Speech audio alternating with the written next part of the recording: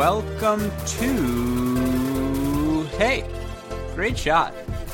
This is the Great Shot podcast brought to you by Cracked Racquets. My name is Alex Gruskin, and joining me for today's Australian Open Day 1 recap pod, our first of the Grand Slam season in 2019, it is the third member of the Great Shot podcast, Holy Trinity, Fligner, former Denison men's tennis superstar, and my favorite Foster, James Foster McDonald. Jamie, hey, great shot.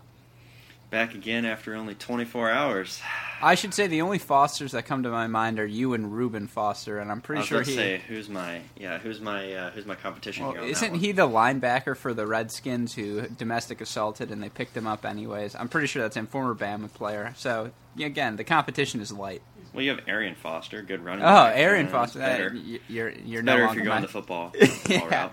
Exactly. But what did you think? Before we get into anything, how was your day one experience? Frustrating coming from the U.S. Open where you can see all the matches, and here it's like match goes on at 3 a.m. and that's tough luck. But did what I could, saw the highlights, woke up for part of Murray. We'll get into that when we get into it real deep. But honestly, a lot of good matches. Some upsets, some I saw coming, some I definitely didn't. So yeah, we'll dive in. I'll say this, I was overwhelmed. There were so many matches on from that 7 p.m. to 11 p.m. Eastern Time window. Oh, yeah. Men's, women's, you had Collins pulling out an upset, Stevens, Townsend on the men's side. Obviously, so many matches throughout the day, and we will talk about all of them on this recap pod. If you missed any of the action from day one, if you want a sneak peek of what matches you should be on the lookout for on day two, and just, any of your Australian Open content needs throughout this tournament, check out our website, crackedrackets.com. We will be keeping you up to date all week long. Alex Gornett, our newest writer, Christian Harris, who's done a great job, will have daily content for you guys. Gornett will be talking about the men's side. Christian will be talking about the women's side. He's also delved into the college tennis realm on the women's side, so look out for his new content. It's great to have him join. Stakowiak, Cardiff, the whole crew will be back, and Max Rothman, who could not be here, will of course be on this podcast later in the week. We'll be doing these daily recaps every day throughout the first week because there is so much tennis, and then we'll go to the end of each round at the end of week 2. So be on the lookout for all of those things. Like, rate, subscribe, review. We want to hear from you. If there are any matches that stick out to you that you want us to talk about, just let us know, and we'd be happy to do so. But all right, Jamie, with that, let's get into our recap, and what we're going to do is we're going to break down our 5 favorite matches from the day, and then we'll, of course, touch on the other American results because there were a lot of Americans in action, as well as the seeds and just some of the random things we saw throughout the draw. But the match I think we have to start with, the match that you mentioned, you woke up for, I should say. I have the bladder of an old man. I was up at 5:30 a.m. I had to go pee. And I happened to, check my phone. I was like, I think Murray's probably on. And I saw the scoreline. And that kept me up, and I was able to watch the end of that match. Roberto Bautista Agut, the number 22 seed, takes out Andy Murray 6-4, 6-4, 6-7, 6-7, 6-2. I have a lot of things to say, but I'm going to let you go first, Jamie. What did you think of this match and just all of the storylines and hype surrounding it? Yeah, it was just so tough to watch, not only just because you see him limping out there, but just because of the bigger implications of his career. And, you see he's got a tough draw, and, RBA, as we call him, he's been playing great tennis. And so, you don't want to take anything away from him. He played phenomenally throughout a lot of this match. And really, throughout this match, at least the front end of it, you thought he was going to run away with it in straights. It really looked that way. He was up 2-0. He had control of that third set, but then that champion, just mental toughness of Andy Murray took over and really just ramped up this match and turned it into an incredible 5-set thriller. Are we sure we want to go with RBA? Are we sure it's not a little? I don't. It's a little Brad Gilbert-ish. I personally don't like it, but that's how it is in a lot of the notes. What should we I don't call think him? it does what his do you think? it doesn't do his name justice. Bautista Agut, that is beautiful. I'm just at mercy of what's in the notes a lot of the time. All right, I'm down. Then we'll go with Bautista Agut for the rest of this review. Yeah, he was great. You look at some of the stats from this match. Bautista Agut serves 73 81% on his first serve percentage. That's obviously much better than anything in the 30s. For his first serve win percentage, he wins 83% of those points. That doesn't happen against a prime Murray, no matter who you are. Second serve win percentage, Bautista goes 24 of 40, 60%. Again, that doesn't happen against prime Murray. Yeah. He goes 5 of 10 on break points, 23 of 32 at the net. Hits 53 winners against 37 unforced errors. Did a really good job of playing aggressively, stretching Murray as much as possible, not being afraid to show a little patience, waiting for an extra ball before he changed directions. And then he moved forward comfortably. 32 attempts at the net is a sizable amount, and he wins 23 of those points. That bodes well for him moving forward. On the Murray side, 19 aces against 2 double faults. Andy Murray was going for it. He knew he had to end points quickly. He hits 50 winners, which is still pretty good, but it makes 51 unforced errors, which is something we're not accustomed to. The backhand, which was, at his peak, maybe the best portion of his game, it wasn't there. Too often he relied on the slice when stretched. You could tell he was in pain when he had to dip low and dig for the Bautista Agut shots, which are rather flat. Murray only wins 49% of his second serve points, 31 of 63. That's not very good. Goes to the net 34 times, wins 23 of those points. That's, again, a testament to him ending points early. If this is the end of Andy Murray, it wasn't that bad of a level. I thought he played very well, and obviously he comes back from a breakdown in the third, wins the next 2 sets, 7-6, 7-6. Just didn't have much left in the tank in the fifth, but I don't know. A lot of people were treating this as though this is for sure his last match. There was the whole tribute video at the end. It honestly felt like he died. It was a lot. I don't know. Yeah, it was weird. But it was weird because they acted like that, but then also the tribute, it's hard to explain because based it was on his ridiculous. Press conference, it was ridiculous. It could be his last, but it definitely wasn't. He wasn't like, "Hey guys, I'm done." I don't know. It was bizarre.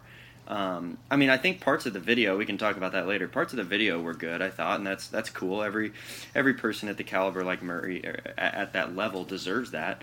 But yeah, it was a little odd. It felt weird. Part of this is me projecting because he's lost and he's no longer in the draw.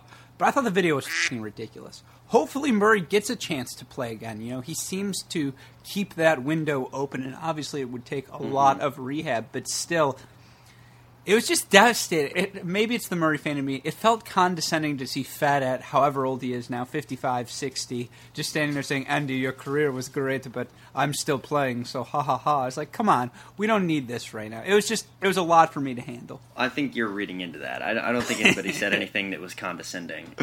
You're right. If anything, it was all respectful and it was all very nice. It was definitely tough to watch at the time, pretty emotional, and if that is the end, that is really tough. But I think they probably just felt like, hey, he had this press conference, and there's a chance, and there's certainly a chance that this is the last Australian Open, and he's been a finalist multiple times, so it's like, hey, you know what? I guess we owe him this video, because in reality, it was just spliced together of a few clips of the big names, and not that big a deal, but probably an important thing for the Australian Open. I think it was a good move. It was just.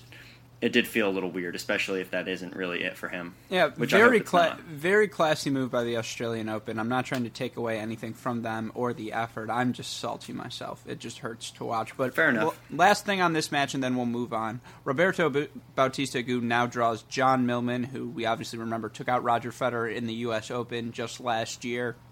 What do you think of Roberto Bautista Agut's chances moving forward? Honestly, he's playing very well. I see him winning this match, even with Millman and his home crowd advantage here. Bautista Agut just played against a crowd that was definitely rooting for the other guy, so he knows what that feels like. There's going to be a lot of just phenomenal baseline play in this next round, so I'm excited for that alone. And I still think he comes out on top. Just he's in sharp form right now. I just don't see him throwing that one away. All right, well then let's move on to our next match. We've got to talk about an American. In fact, it's probably rude that we didn't start out with this match. One of my favorite results of the night, something I knew I should have bet on in my Turnitopia, but I went, my heart and my head played a lot of tricks on me. I thought way too long about that Turnitopia. I think I did it for like 2.5 hours for my men's draw, just ridiculous. But let's talk about Mackenzie McDonald, who takes out Andrei Rublev 6-4, 6-4, 2-6, 6-4. In what was honestly a comfortable win for Mackey. He looked great throughout the match. Yeah, he did. This was really fun to watch, too. We'll get into that later when we talk about great matches to watch from yesterday, but this was a lot of fun. Let's talk about that now. This was a phenomenal match. It was great, yeah. And you knew with these two guys in their games, it was going to be, a lot of just hard-hitting ground strokes, and especially hard-hitting from the Rublev side, and you got to wonder what McDonald was going to do and how crafty he was going to get, and it was great. McDonald kept the pressure on him. He kept coming to the net. He threw Rublev off a lot, and it was really fun to watch, honestly. They were great points all around. Both are just great athletes. This is one of my favorites, if not my number one favorite of the day. I think one of the most misleading stats from this match, you look at the total points won, McDonald 124 to Rublev's 118. Of course, this was a 4-set match. The 3 sets Mackey won, all very close at 6-4. The set Rublev won more lopsided 6-2, so obviously that slants that number. Mm-hmm. But you look at some of the things, Mackey in this match wins 71% of his first serve points, 57% of his second serve points. Those are the numbers you need in a 3-5 match to sustain. You look at break points, he goes 5 of 13 versus Rublev's 4 of 11. Both guys definitely had chances, but the biggest thing that stands out in this match, net points. Mackey McDonald goes 30 of 50 in this match, 60% at the net versus Rublev's 3 of 7. That's not a good number, only 43% for him, but still on 7 attempts. What does that really mean? It's reminiscent of last year when Mackey was able to push Grigor Dimitrov in Australia by coming to the net so often, taking time away from a guy like Rublev, who if you let him sit on a ball in the middle, he can hit his forehand as hard as anyone on tour. And just the way Mackey takes balls early, the way he redirects shots, never, goes more than 3 balls in the same direction before changing it on his opponent. He took, Rublev's strengths away from him, and that was so great to see. Mackey's a guy I'll be watching moving forward. Yeah, absolutely. He came into this match with with an absolutely perfect game plan, honestly. Because Rublev, like you said, if he's got that time on the ground strokes, he can torch anybody, especially with that huge forehand. The thing Mackey did a great job of is he didn't allow Rublev to get comfortable and play a clean game from the ground. And that shows up in all the different stats, especially the winners and unforced errors count. Rublev comes in with 30 winners, but 41 unforced errors. I mean, it's just a testament to how much pressure Mackey was able to put on him every single point of every single game. And like you said, now with Mackey advancing, playing Cilic, another big name like we saw him pressure Dimitrov last year. I don't know. What are your thoughts on that match? It'll be interesting. I mean, Mackey can take time away from anyone. He can be out-powered, or just because he's kind of on the smaller end, 5'11", he can generate as much pace as anyone, but you can get the ball out of his strike zone, especially if you're a Marin Cilic. Yeah. Still, if he's able to take the ball early, redirect Cilic, get him moving side to side, it wouldn't shock me if Mackey steals a set. Not at all. Yeah. That would be my worry, though, especially against a Cilic, is just the pure power over and over and over, both from the ground and off the serve. And but I mean, who knows? Yeah, and the last thing I'll say on this match, you look for Andrei Rublev, 4 aces against 9 double faults, 30 winners against 41 unforced errors. He has to go for it so often to take control in the points. And, he wins 70% of his first serve points. But when you only make 52% of your first serves, especially against a guy who's as capable of a return as a Mackenzie McDonald, it's just not going to cut it. And so it's okay. First serve percentage is something that can always get better as your career goes on. And that's why, don't sleep on Andrei Rublev. He may have lost this match, but there are certainly things he can improve on. For sure. All right, well then let's move on to our next match. This was probably the most disappointing match of the day, one a lot of people circled as pretty crucial in terms of laying out the draw moving forward. This, of course, was Tomas Berdych, who takes out number 13 seed Kyle Edmund 6-3, 6-0, 7-5. Jamie, what are your thoughts on this one? Well, this one I definitely saw coming. It's such a basic, I don't know. It's a straight set 6-3, 6-0, 7-5 win for Berdych. I mean, Edmund just did not look good. He started off the first 2 sets both just terribly. It just was not that good of a match. Especially, the third set definitely had some better moments in it, and Edmund had his chances, but at the end of the day, it's a straight set win, and what honestly was not very competitive until that third set. Here are the things you just can't have if you're Kyle Edmund playing a guy of Tomas Berdych, 6'6" stature guy who can hit it as hard as anyone when he's set on the baseline. He only 4 aces against 3 double faults. Wins 62% of his first serves, which is pretty good, but only 44% of his second serves. What that reveals is Berdych was just dictating off of that, attacking the Edmund backhand. Edmund only comes to the net 6 times in this match. He made a ton of unforced errors, 36 in this against only 25 winners. He just really never got comfortable, was broken in the opening games at both the first and second set. His one break point in the match comes when he's up 5-4 in the third, and it did seem for a moment like he may have a chance there. He did pick up his level in that third set. But it was a disappointing showing, not what you want if that's your first match out of the year. No, and there were definitely some moments where you saw that that classic cross-court forehand of Edmund firing, and that's great. But there were way too many that just. I know there were just way too many that he just sprayed. And so he's got to if you're rein that Kyle in. Edmund, I know Tomas Berdych is a big guy, and he has a big first serve, but you just cannot let him win 88% of his first serve points. It means he was attacking that first ball, and you just were doing nothing with it. And if you watch the match, that's what you saw. Kyle Edmund, when he was on the run, when he was stretched in this match, he turned to the slice backhand too often, which Berdych, to his credit, was cutting off at the net, or he just sprayed a forehand wide. Yeah, no, it was bad, honestly, from his side. But I mean, like I said, not surprising to me. This is one I had as Berdych advancing in my draw, and so this wasn't too much of a surprise to me. I definitely didn't think it was going to be this much of a beatdown, especially those first 2 sets. But I mean, Edmund just didn't play a clean game, and Berdych, to his credit, he really did. He did what he had to do, and that's it. He moves on. I was going to try and not bring this up, but I'll be honest with you. I got killed on Turnitopia today. It was hey, come on. You got to wait through the first couple of rounds. Let it sort of sink in, and law of averages. I knew I should. Berdych was one of the last matches I filled out, and I knew I should have picked Berdych, but I've talked about Kyle Edmund so much. I really thought he might surprised us in the 3 out of 5 format. I didn't know Berdych physically was, as in good of shape. He looks thinner. He looks good. And when was it? It was a couple years ago. Maybe I don't know how old I'm getting now, but there were 22. How long ago was it where Berdych came back after the offseason and had dropped a significant amount of weight? I think 2 years ago. I think that was 2 years ago. I noticed it was just incredibly visible. It was okay, wow, you dropped a lot off.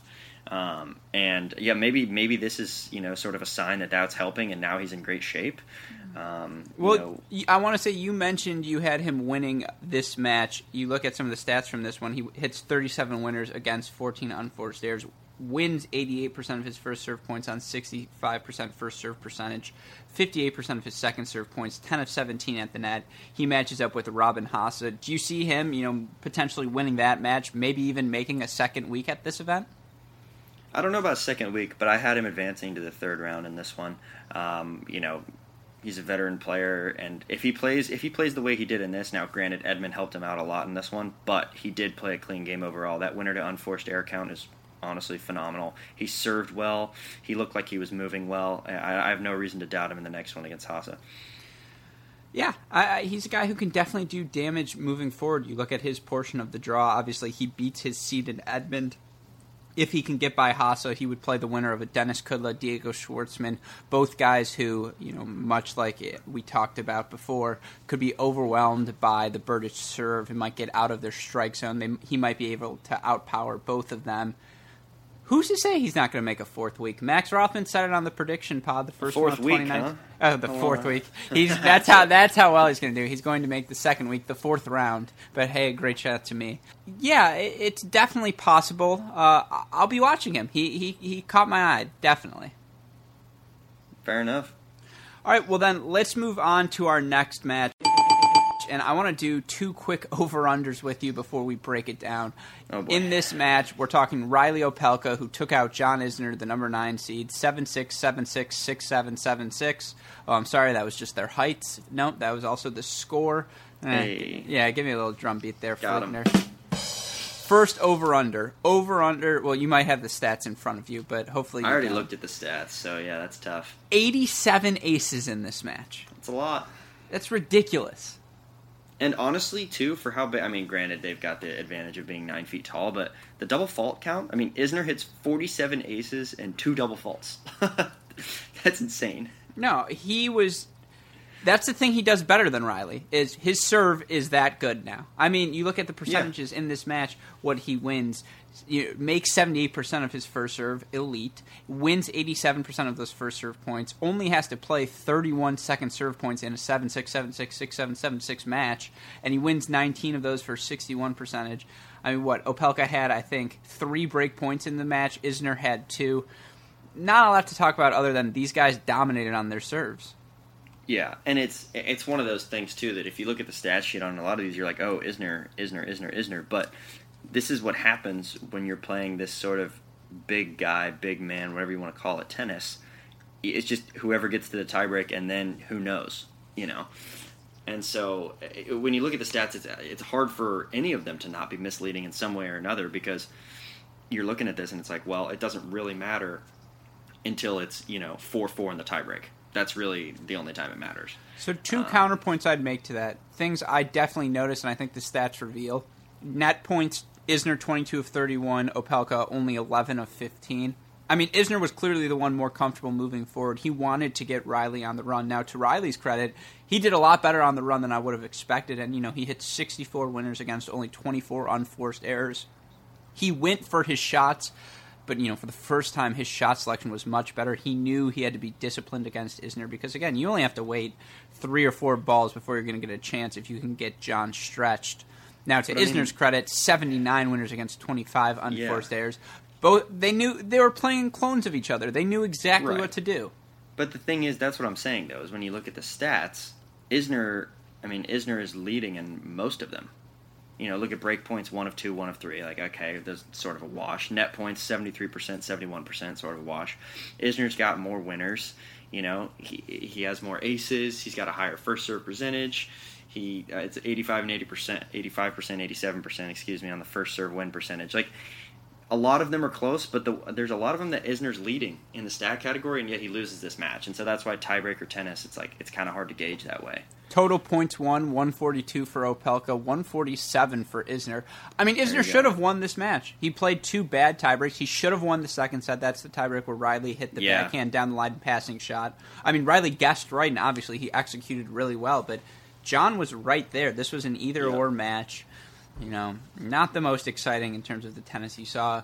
No. It's interesting. I heard a commentator say Kevin Anderson, for someone 6'8", moves about as well as anyone that size could. I agree with that. Yeah. I'd also say for a 7-foot-tall human, Riley Opelka, age, 21, moves about as well as you could expect from anyone his size. I think that's pretty fair, and hopefully that that agility that he brings will just continue to get better and better, at least to a point throughout his career. You'd like to hope so, at least. But yeah, I mean, what you're getting into when you see this match. Like, there's no surprise here. It's not like we're suddenly going to go out and watch like, oh wow, these phenomenal ground strokers going at it, and moving like crazy. Like, no, we know what we're watching, or in my case, not watching, and looking at the stats after. So here's my last question to you. Opelka now matches up with Tomas Fabiano, who took out Kubler in 4 sets. If he's able to win that match, he'd play probably Grigor Dimitrov or Pablo Cuevas. What do you have the % chances at of Riley Opelka making not a 4th week, but a 4th round? Pretty low. I mean, I think he knocked out the seed. I know he did, but he'd have to get through Dimitrov. We replaced the lamp with a chandelier. Wow, beautiful. I mean, the thing is, though, it's just like can he sustain a high level? B, once he gets to the real test of playing these bigger names, Isner's sort of a different case because he knows his game and it's a special sort of game. Like, I don't know. It's tough to tell, but my gut says no. For a couple of reasons. A, because I don't think he can sustain a high level, and he doesn't have that experience. And then B, he's going to be going up against people who are just, well-versed on the court, like Dimitrov. I'm going to agree with you, and my reason being first serve percentage for Opelka, 58% in this match versus Isner's 78%. Now, Opelka did win 85% of those first serve points. going 74 of 87, but he got bailed out by the fact that he was playing John Isner, going 42 of 64, winning 66% of those second serve points. Obviously, as a big man, he's going to always have to do better on those second serve points, but that's a little better than it looked out there, and that's why I'm so high on his upside, because I think his serve can continue to get better. Wait until that first serve percentage gets around 65% routinely, which is definitely possible for him. But I agree, in the near, unless he really picks that up, or, the near term, unless he picks that up, I don't know. Yeah, I agree with you. All right, well then let's move on to our final match. Oh, this was the ultimate. I took my head over my heart. I let Cam Norrie's win in the Auckland quarterfinals over Taylor Fritz, a match he won 7-6, 6-3, cloud my judgment. And to Taylor Fritz's credit, he proved me wrong. He wins his first-round matchup with Cam Norrie, 6-3, 7-6, 6-2. Jamie, Taylor looks really, really good. He did. He did look good. This is one of those matches, too, that I'll admit, not the most exciting to watch. Even the highlights, when you watch them, you're like, okay. I mean, don't get me wrong, there were some good moments. But really, all of this was Fritz played better. He comes up with 15 aces to only one double fault. He gets break point opportunities, and he converts 4 of them. He's just playing clean tennis. He was in it mentally, and he got through the next round. I mean, the biggest thing that improved from Auckland on second serve points, Taylor goes 23 of 36, winning 64%, up from his 46% in Auckland. Yeah. For Cam Norrie, he won 81% of his first serve points in Auckland, only 70% in this match. Still pretty good, but the big number, 52% of his second serve points in Auckland, only 41% here. I think the second time you play a lefty, you become much more comfortable with their spin. I think we saw Taylor take his backhands on the rise more in this match, change direction with that more often, not playing around cross court with Norrie's lefty forehand, obviously. I thought Taylor did a great job on the move with his forehand, getting the ball into Cam's backhand. Now, to Cam's credit, he did a good job taking the ball early, redirecting balls. Obviously, it was one break point in the first set. They trade breaks in the second set, and then Taylor kind of pulls away in the third. For Taylor, his weapons have just gotten better. I mean, every ball on the baseline, he is a threat to hit a winner. They have, and like you mentioned, the stats are they're just a little different from their last time, and it flipped the script really, and that also kind of brings up a point mentally, at least for Fritz. He's kind of in a good spot here because he loses in Auckland to Norrie, but Norrie comes out of this and he's like, well, I'm playing Fritz again. I'm not really going to change what I did. I'm going to try and do the same thing. Whereas Fritz has the mindset of like, okay, I get to be the one in control here. I'm going to be changing my game, and so maybe it just left Norrie on a little bit of a back foot there. I'm not sure if he was just trying to replicate what was going on. I think the difference in this match, Cam didn't come to the net as often. He only goes 10 of 17. When you're playing a Taylor Fritz or like a guy like Andre Rublev, you got to take time away from them. And I think to Taylor's credit, he played better from the baseline in this match. He hit more passing shots, hitting 42 winners against only 22 unforced errors. But for Cam Norrie, 17 attempts at the net is just not enough when you're playing a guy you need to stretch to the outer thirds of the court. Yeah, no, I think that's fair too, and yeah, Cam just didn't do enough, especially with coming forward there, and like you said, Fritz played clean from the ground, and so he does look really good, and so I guess we'll see what that comes up when he plays. Where's he play next? Monfils, right? That'll be a fun one. Talk about two guys with firepower. They might hit forehands 120 mile per hour each. That'll be fun to watch, and see that's one of those high very winnable. That is, you think so? Let me ask you, of Fritz versus Monfils, Opelka versus Fabiano, Mackey versus Cilic, which of those three matches, and I'll throw in this one as well, Tiafoe, who I believe draws a seed in his next round, takes on Kevin Anderson. Which of those four matches is the most winnable? It's got to be Fritz or Opelka. I feel like it's Opelka. Okay. Yeah, I mean, I think there's a case to be made for Fritz, just because give me the power you never rankings. know. You're right. Opelka's the obvious choice, but if you're going 1, 2, 3, 4, I think that's so. Opelka's 1 to advance. Fritz would be 2 to advance, maybe, and then I say Mackey 3, Tiafoe 4. Mackey against Cilic, Tiafoe against Anderson. Yeah, I don't think there's a big chance of Tiafoe. I mean, we've seen him come up big. Remember that 5-set match against Federer not too long ago? But like you said, Anderson looks good, and it would take a whole lot for Tiafoe to pull that one off. Definitely not in the same realm as the Opelka possibility. On Turnitopia, I took Norrie over Monfils. I'm going to be rooting for Taylor so that he sets the adjust for everyone who just stuck with the seed. Sure. But yeah, Taylor was great. One of my, if not my most impressive American male performance of the day. But let's get into some other results from the day. Let's start with the American men. We had just talked about him. Frances Tiafoe, who takes out Prajnesh Gunneswarian 7-6, 6-3, 6-3. Did you get a chance to catch any of this one? Not much of it, but I saw the highlights. All right, go on. What'd you think? I mean, this is another one. This is the problem, too, with first rounds and majors, though, is like, especially with these straight set wins, it's like, there's not that much to say. I mean, I think Tiafoe looked decent, but he's playing against a guy who he should beat. And, you could maybe argue he should have beaten a little worse. I mean, I don't know. It's tough to say. What do you think on this one? I'll say this. Cashing those points early in the year, big cha-ching for him. I mean, that's true. That's definitely fair. And so drawing somebody who's coming out of qualies, like, that's nice for him. But maybe if you're really looking to get on the Tiafoe bandwagon, maybe you're looking for a more convincing win on that one. Well, I'm not sure. Then watch his match versus Anderson, and hope Anderson doesn't figure out to serve to that Tiafoe forehand. All right, let's talk about some of the other ones though. Denis Kudla comes back in 5 sets to take out Mark Polmans, the Australian wildcard, 5-7, 1-6, 6-2, 6-3, 6-2. He was our last American winner on the day. I believe he now matches up with Schwartzman. That's another one. Yep. I have that. If I were to put that in the power rankings, probably just below Fritz. But I think both Kudla and Fritz are capable of taking out their seeds. I think I would put it above Fritz, actually. Ooh. I think I would put that as 2. I mean, even though Fritz, okay, so like I said, mentally he did show a good job of, bouncing back, beating the guy he just lost to, and so he's definitely sort of locked in there. But he's playing against a veteran, and I don't know. But then, geez, it's tough. But honestly, I don't know. I mean, I'm pretty high on Schwartzman. I've told you that.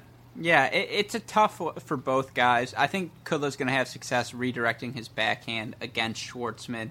Schwartzman hits a heavy ball. I think Kudla will be able to take it early, get it right in his strike zone. Still a really tough out for him. Certainly a match I can see.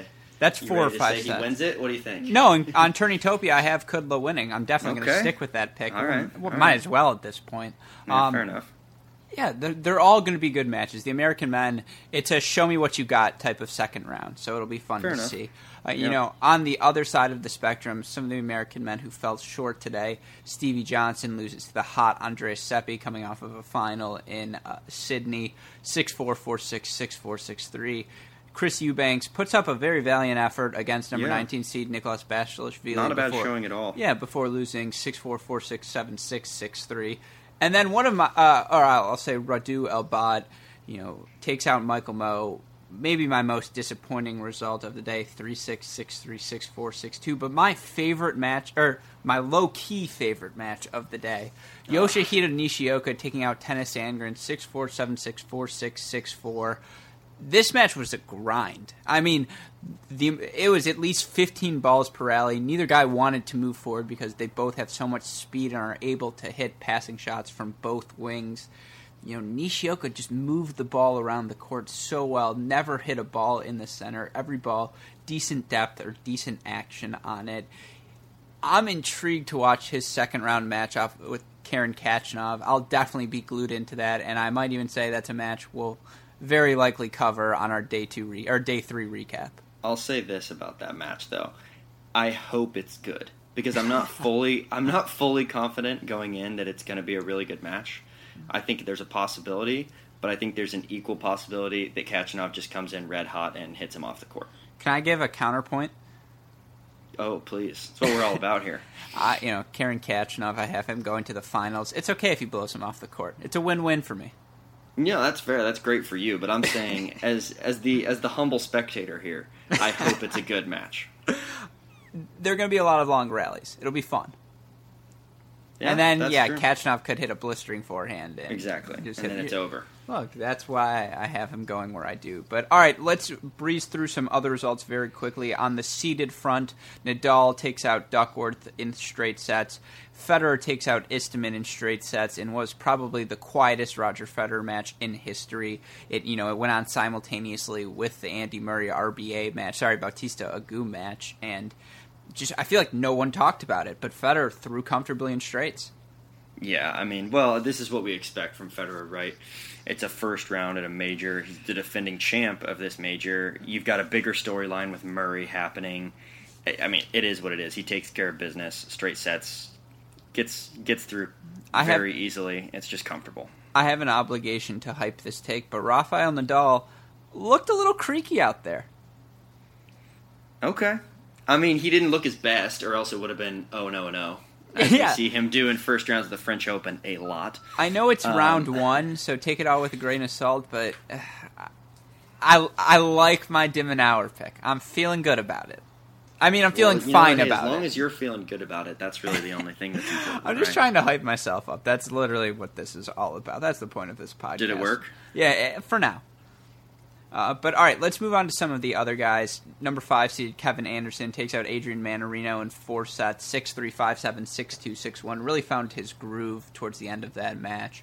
Marin Cilic takes out your guy, Bernard Tomic, 6-2, 6-4, 7-6. My guy? Yeah. What are you talking about? That guy's awful. Really talented, but him and Kier. Did you see Tomic ripped Hewitt after the match? Yeah, I did. That was crazy. I just like, of all the people you go after, you're going to go after the Davis Cup captain.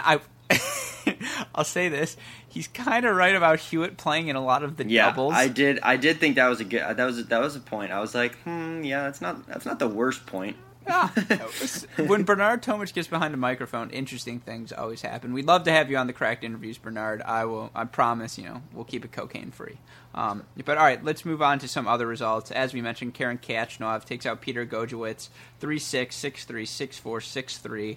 You texted me saying Gojo takes a first set from your boy, and I thought you meant Borna Gojo of Wake Forest. I watched that first set, and Gojo was just slapping winners. I mean, it was nothing Khachanov could do. He had so many break points at the end of that first set to break back at 3-5, but just Gojowicz was too good at the beginning, absorbing that pace, and then I think in the end Khachanov just was too much to handle. Yeah, he's a better player. Yeah, moving on, Tsitsipas, the 14 seed, takes out Berrettini 6-7, 6-4, 6-3, 7-6. Similar situation. I think Tsitsipas just had to get his legs under him. Your guy, Diego Schwartzman, the 18 seed, takes out Rudolf Meleker 6-1. I did not pronounce that right for sure. 6-1, 6-3, 4-6, 6-0. Grigor Dimitrov takes out Janko Tipsarevic 4-6, 6-3, 6-1, 6-4. Verdasco takes out Kecmanovic 7-6, 6-3, 6-3 in a match that the score is much closer than it actually was. Alex de Minaur looks great in a 6-4, 7-5, 6-4 win over Pedro Sousa. And Gael Monfils takes out Zumhurst 6-0, 6-4, 6-0. And really, the only seeds who lost were Stevie Johnson and Kyle Edmund. Yep. That's. Yeah. I mean, that's is. Oh, and Isner, I should say, and Isner. Well, yeah, for first round of a major, that's really not too much. No, not a lot of damage on day one. Especially because Edmund that one was pretty foreseeable from a lot of people. But yeah, no, really pretty by the books in terms of what we've come to see in past years, at least. I agree with you, and some of the other winners on the day, Haas, Laxinen, Fabiano, Travagila, Cuevas, Evans, Troisky, and then the Australian trio of Millman, Ebden, and Thompson all get wins, move on to the second round. Yeah, I think that's really the storyline from day one is, as great as the Opelka-Isner matchup was, 7-6 in 4 sets, is it really an upset? It was so close, that was an either-or match. Yeah. Even the Edmund Berdych match seemed predictable. So many people were definitely talking about it. Right. I don't know what there was really nothing that shocking from day one, other than Murray. Murray stole the show. That's why he dominated. No, I agree. And I should say all this at least on the men's side. Right. And yeah, if we get into the women's draw of the past too, especially in the past 5 years, it seems like the women's draw always just kind of goes crazy with the exception of Serena. But regardless of any of that, like especially from this first day, could have been a lot more upsets, but there weren't. The one that stuck out to me at least was, and it's not like a big time seed going down, but that Mackey Rublev match, that's definitely one to look out for, and that sticks out to me. Yeah, so then in terms of two more things we'll do before we go, I wanted to ask you your favorite match of the day, and let's exclude Murray and Bautista Agut because that one's too obvious. Was what match, Jamie? Well, I feel like I just gave it away, but it was that Rublev-Mackey match. That was a lot of fun to watch. Not only were there great ground stroke points, but you got to see some of the high points of Mackey and what he can do. Even to someone who can, just absolutely blast the ball, he can take those weapons away from him. He can take away time. He can put just annoying pressure on him. He can come in and close off points at the net. He looked really great, and that was a lot of fun to watch for me. For me, I already mentioned it. Nishioka Sandgren. I mean, those guys were just hustling. It was great tennis, so fun to watch. I'm sure you're overwhelmed with tennis as well, but if you have time, check those ones out because these first round, there's so many great matches, and you don't want to miss out on all this tennis. In 5 days, we'll be missing it all. We'll be like, oh, there's only 8 matches today. That sucks. True. And so, take advantage of it now. But all right, the last thing I want to do then, let's talk about day 2, which will probably have started when this podcast is released. We've got the second half of the first round on the men's side. Ton of good matches slated for action. Jamie McDonald, give me the 3 matches you have as must-see TV. Ooh, must-see TV. Well, I guess that means I have to get ESPN Plus then, right? I don't know. I think for me, it's Raonic Kyrgios is number 1. That seems obvious just because that's a crazy first-round matchup for a major, especially one where you never know what's going to happen with Kyrgios. My next one is Wawrinka Gulbis. I'm anxious to see what Wawrinka is going to look like. I hope he comes out swinging. You know me. I have a weakness for pick and stand and draws. But I need to see it happen. And, he's going up against someone who's kind of notorious for having a weird game, but also coming up with big wins, Giant Slayer wins and majors. And so you never know. And then, honestly, I'm looking forward to watching Simone. I told you even before, I can't remember if we were recording when I told you this yesterday or if it was before. I've been excited to watch this crop of the French veterans. And so Simone's one of my guys. I watched him last week when he was playing. He looked pretty good. I'm excited to watch him play. I have Simone Fratangelo on my list as well. It'll be a fun shot for Fratangelo, who can do a lot of things on the court well, but nothing really exceptional. One could argue that's the same thing you would say about Gilles Simonis. He does a lot of things really well, but nothing too exceptional. So it'll be a backhands. It's Sandgren Nishioka-esque in how physical the match could be. The matches I'll be watching, Chung, Bradley Klahn. That'll be a great one. Obviously, we got the chance to meet Bradley Klahn in Cincinnati and at Stowe. Big fan of his. And for Hyun Chung, he's got a lot of points to defend. And, this is a tough first-round match. Bradley's a lefty guy who's not going to go away. Very relentless with his forehand. And, a lot of backhand slice will be in play. Chung will have to dip low on his forehand, something he's not the most comfortable doing. Yeah, it's a fun match to watch. Another one I have, Novak Djokovic versus Mitchell Kruger. Djokovic is the type of guy who likes to play with his food early on. It's a first-round match. He'll be comfortable. I think Kruger, physically very gifted, but just doesn't have the weapons to hurt a Djokovic. Still, who knows? I'm always rooting for you, Mitch, so we'll see what happens. I will say the one I forgot to say, too. This one has a lot of implications for me, especially for you guys. If you listened to yesterday's pod, the team first-round match against Benoit Paire. That's sneaky good. Sneaky good. I think, here's the thing, though. If team hits with enough if he hits with pace and spin to Paire's forehand, he's got to win that match, right? Benoit Paire's forehand makes me feel good about my forehand. It makes you feel good about your forehand. Hey, my forehand is great. Don't tell me that. But no, it's honestly insane. And as soon as you see some of the guys who are just better than Benoit Paire hit to his forehand, it just breaks down so quickly. So hopefully he's able to do that, or else my bracket is in some deep trouble, to say the least. Yeah. Should we talk about Raonic Kyrgios more, or just That's up to you. I mean, it is what it is. It's hard to talk about just because there's so much unknown when Kyrgios steps on a court. There's so many different factors, especially because he's coming in unseeded, but he's got the home crowd. You never know if he's going to be engaged mentally, but he can also hit any shot he wants, it seems like sometimes. But Milos Raonic is probably the most boring player you can come up against because it's going to be the same thing the entire time. That's true, and that's part of what makes him great. But yeah, you're absolutely right. It's what, at 2:30 you said? I think it's something like that. It's like 2 or 2:30 when it's slotted to go on. Yeah, I don't know about that. All right, well, we can leave it there. Any final thoughts before we wrap up, Jamie? No, I'm excited to stay up for 47 hours and watch all these matches. Now, I wish I could. I do really wish I could, because we do get spoiled at the beginning of majors where there's just so many matches and it seems like there's always one on. But no, I'm looking forward to this, and these next couple days are going to be good. I'm sure we'll talk about it on the next pod too. But these day 3 matchups, there's some good ones already cooking. Yeah, I look forward to it. It's going to be an exciting day of tennis. I'll remind everyone, if you missed anything and want to catch up, go to our website, crackedrackets.com. Be with us, listeners, all week long, all 2 weeks long, I should say, as we provide you coverage of every round of this year's Australian Open. But one last time, for our super producers, Daniel Westhoff and Max Fligner, who have a of a job to do, as always. For our wonderful fill-in co-host, James Foster McDonald, I am your host, Alex Gruskin. Jamie, what do we say to our fans? Hey, great shot. And we will see you in round 2. Thanks, everyone.